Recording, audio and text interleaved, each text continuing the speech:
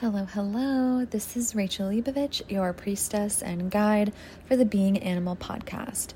Thank you so much for tuning in and spending your time with us today. We greatly appreciate it, and we're excited to hear back from you at all your thoughts about the Being Animal podcast and what it means to be animal. Today, we're actually going to dive a little bit deeper into being animal. I realized the original intent of this podcast was to kind of delve back into my roots as a post-humanistic thinker. And truly, I've been on this spiritual path since walking into post-humanism as an academic realm. And what ended up happening is a full circle moment in which now I'm back to post-humanism as a spiritual practitioner. And today I'm going to be talking a little bit about the idea of your higher self being above the animal body or the animal instinct. If you have ever wandered into the holistic wellness community, if you've ever wandered into very intensive spiritual community, there's a really intense emphasis on the higher world, right? The higher cosmic realm, the creation realm, the ethereal, ephemeral realm that is above the earthly realm and earthly practices. It's above the animal and the animal thinking. It's a higher self. And I always had issues with this, even way before I was doing anything that had to do with post-humanism or even animal-centered justice. Because how could you denote the earth itself as less? And that kind of shocked me. That original turnoff was, we barely recognize the beauty that is here. How can there be like a higher thing? And so in my journey with Jewish mysticism, which is my lineage and my practice, I found multiple things about the sacredness of the earth as being a core root for Jewish practice and thinking. And specifically the idea that you can engage with the divine through God's word, which is more like Torah, Talmud, Midrash, the things that are written and spoken in lineage and have such incredible potency when you think about history and legacy. But also, you can engage with the divine through God's work, which is the earth. And for me, this was a massive shift to think of, the earth as being as profound and as meaningful as the Torah, because that was what was truly in my heart all these years. But I feel like the main narrative that was out there, said that was not the situation, right? That in order to gain spiritual enlightenment, to achieve a higher self, you had to deflect or turn away from earthly pleasures and earthly desire. And this reframing of the world, the earth, being God's work, just as heavenly as God's word, really put things into perspective that, in fact, it is not a turning away from the earth that will bring us to a quote-unquote higher self, but rather a turn towards the earth that will bring us to our higher self. And there are a lot of spiritual traditions that turn away from earthly desires or earthly pleasures or animal pleasures, and they say that those are the more like instinctual or bad habit type things that you would think of if you wanted to label it, with kind of like a judgment statement, which often it is. But things like overindulging in eating, or even eating in general, drinking, sleeping, sexual relations, things that are body needs, our animal body needs in order to thrive. And this is where the concept of fasting comes from in many cultures. It's the concept of staying up all night in vigil.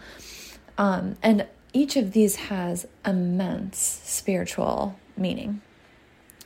What I'm more interested in is not decrying these intensive spiritual practices for which I participate, right? I do participate in fasting around Yom Kippur, and I do stay up all night working with God's word and the Torah throughout various times of the Jewish year. But I don't necessarily think of those as turning my back on my, quote, animal body. It's more getting in a deeper touch with my animal body. And I've had the controversial opinion for quite some time that it's actually the animal body that will draw you closer to God and the divine. And what do I mean by this? The animal body, I really do believe, is where our intuition is housed. I think that when we have a quote-unquote gut feeling, or when we're able to kind of read empathically without thinking, when we're able to kind of just be in the moment, experience our body, that is the animal. That is us getting in contact with what's alive for us in our physical body, our instinct, our action, things that move us. I believe that that's the animal body. And the thing that gets in the way is actually oftentimes our culture. There are so many beautiful cultures that embrace the animal body and that embrace our connection with the animal. But what I'm talking about here is more like Western colonial mindset, right? This idea that you have to betray your animal body in order to succeed in some way. This can be seen a lot in hustle culture where it's like, I stayed up till 4 a.m. writing this report. Or, the stress of like drinking coffee and never sleeping, or skipping meals so that you don't have to log your hours, right? These things are set up by a capitalist society in order to betray our animal body and kind of push us towards this weird capitalistic enlightenment. And a lot of that comes from that same push of intellectualism, right? Where we really value specific types of knowledge and specific ways of being, and we really turn our back on others, where it's like some types of art are seen as, euphoric or beautiful, whereas other types of art that are instinctual, that give a message, that create new realms, are seen as bad or demonic. And, all of this is to say that there's a really long legacy of Western colonialism and capitalism that creates a situation in which, of course, why would we think of the animal as good? There have also been extreme cases of harm done by associating the animal with other people who are then being allowed to be subjugated, right? We see this a lot in racism, the equation of people with an animal as a way to subjugate them, as a way to enslave them, like to justify this institution of violence. We also see this with animals, right? Because they are the animal in the very literal sense of the word. They are subjugated. They are commodity. There's a lot of ways in which the animal has done violence against women, right? Because women are associated with the natural. We're associated with the animal. We're associated with the earth. And in order to take advantage of women, of animals, of people of color, of the earth, making the animal the other is strategic.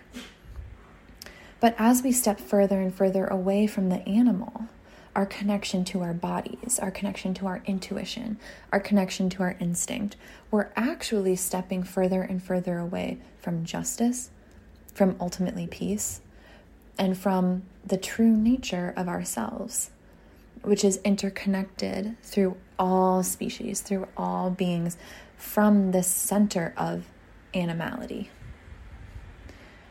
And in order to reclaim that, there's lots of justice work that needs to be done, right? For people and for non-humans.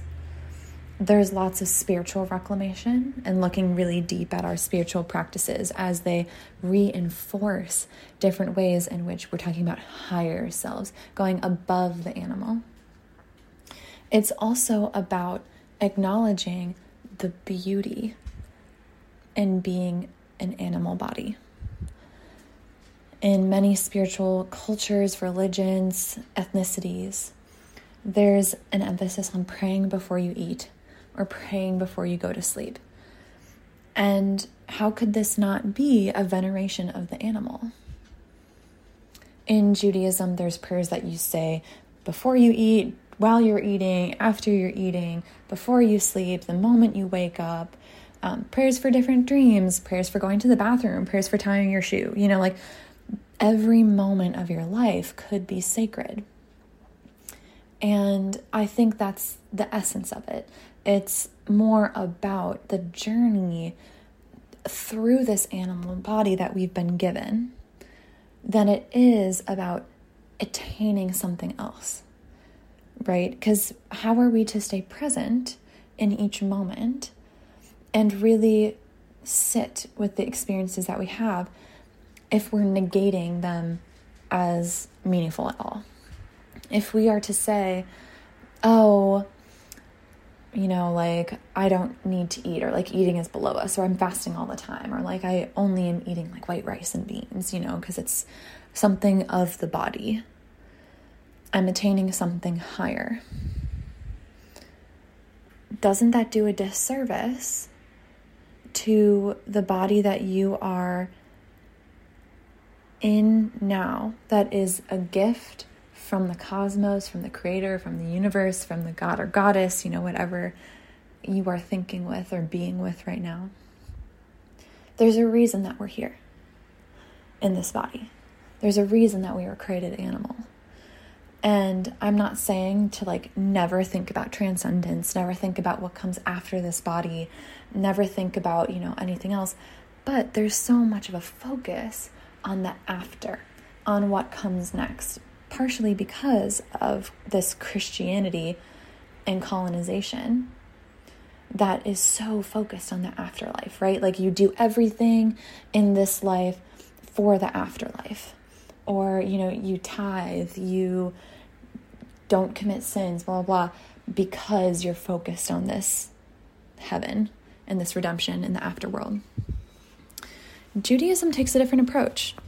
There's actually not a whole lot that's thought about with the afterlife or what comes afterwards. And truthfully, how could we ever know? I think that's part of it, is a humility of knowing, we are in an animal body and there's only so much that we can understand and comprehend. Of course, the transcendent aspect of it is not going to be fully accessible to us. And there's tons of mysticism and midrash and thought processes about what comes in the after. We like to fantasize and think and use our creativity. That's part of our animal, right? Creative thinking got us through most of our lives, inventing, moving, just kind of being and processing. That's all part of the animal.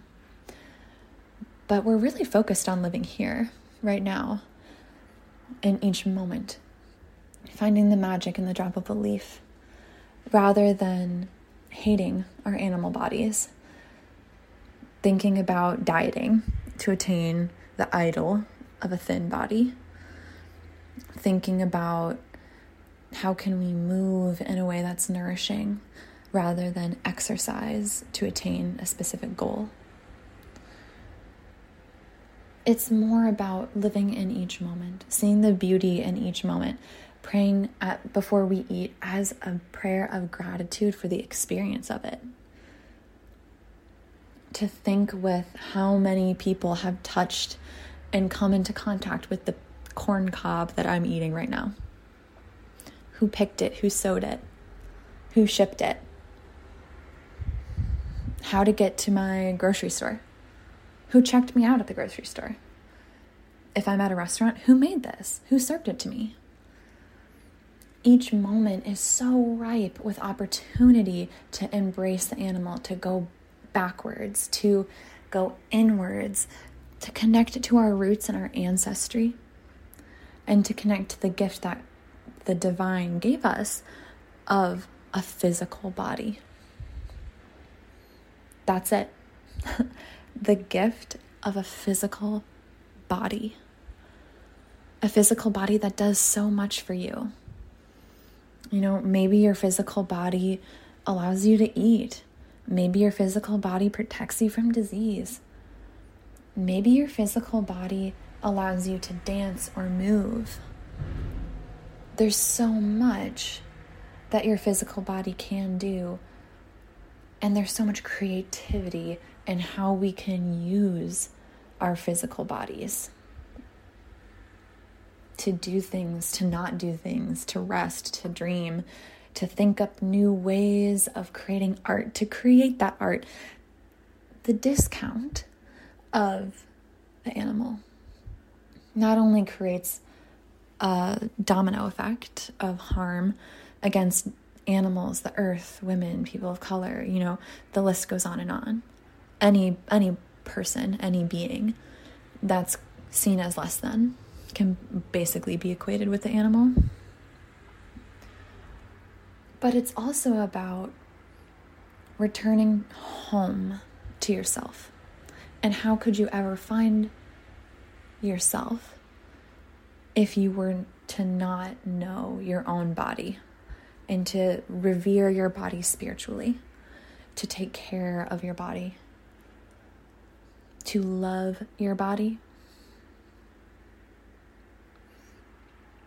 It's such a magical experience that's taken away from us in so many ways. Specifically, I'm going to get political, even more so. I'm thinking about this as we meditate and ruminate on the American Association of Pediatrics decision to increase weight policing and body size policing in the doctor's office for young children, and the push to add pharmaceuticals and even extremely barbaric surgeries for weight loss for children. There is nothing more sacred than the body. Your body was born of the earth. Your body was born to be in reciprocity, to be abundant. Your body is here for divine reasons.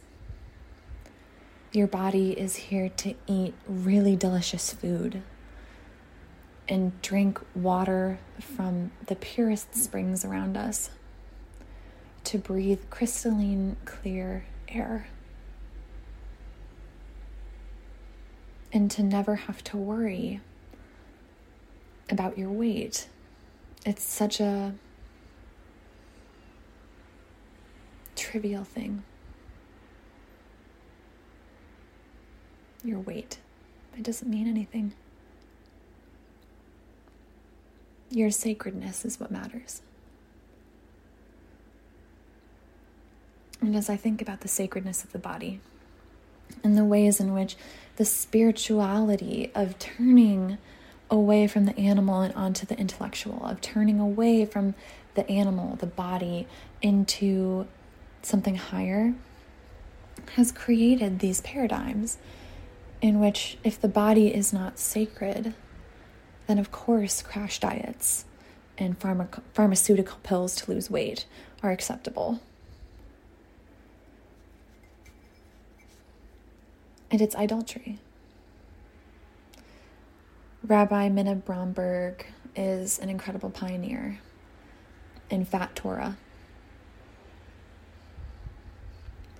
which is not only specific reading of the Torah and Jewish mysticism against the idolatry of thinness, or that's like spouted by fat phobia, but a return to the animal, a return to the corporeality of existence that is so stunning. It is so stunning that we're alive. And it's true, some days we might wake up and that's the whole prayer. Thank God I'm alive. But what an incredible prayer. What an incredible prayer.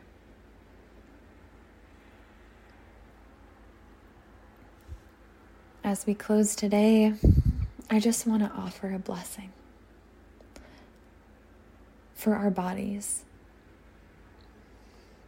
Shekhinah, the goddess of community, the goddess of indwelling, who lives within each of us, without each of us interconnected into our interspecies muddle. Thank you for imbuing us, our very cells, our organs, our tissues, with your presence. May we offer up a prayer for those who have turned away from their bodies, perhaps from trauma, perhaps fear of illness, of sickness, perhaps because they don't believe in the sanctity of themselves, in this corporeality. But we're praying for them, and we're praying for all beings who are associated with the animal as a way to denigrate them, to take away their power, to try to take away their power.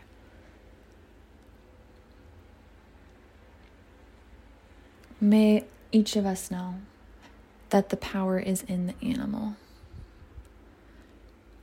And when it's weaponized against us, may we pity that person. May we know our inherent flawlessness because we are created, because we are corporeal, because we are animal. Let them not use it as a weapon against us, but rather allow them to come to their own animality so that we may all exist together as community. As always, as we close, you can find us on Patreon for just $10 a month. You can sponsor the Being Animal show. And let us know if you have any feedback, any questions that you're wondering. If you join our Patreon, you can get some say in what our next episode is about. What do you want to hear us chat about? But mostly, as we go today, just remember that there's a reason we're here in this body. Don't waste a moment of it. Love you all.